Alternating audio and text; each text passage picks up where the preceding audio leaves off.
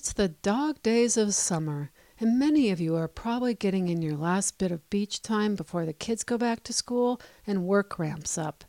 But what are the dog days of summer, and how did that expression come about?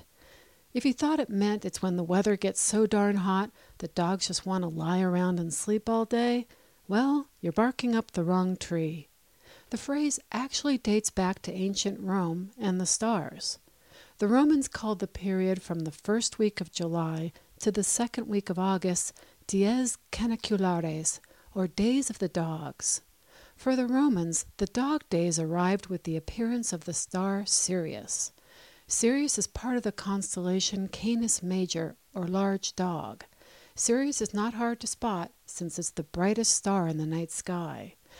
Back then, dog days were believed to be an evil time when the seas boiled, wine turned sour, dogs grew mad, and all creatures became languid. The star's appearance also warned the ancient Egyptians that the annual flooding along the Nile River was at hand. For us moderns, the dog days are associated with lazy, hot, humid afternoons.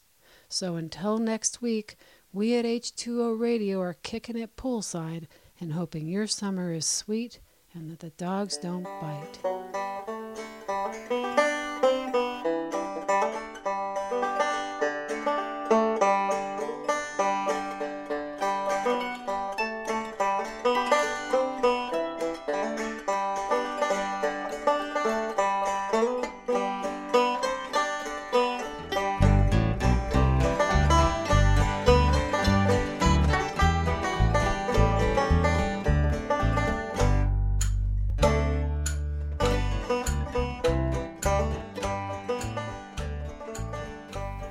You're listening to H2O Radio.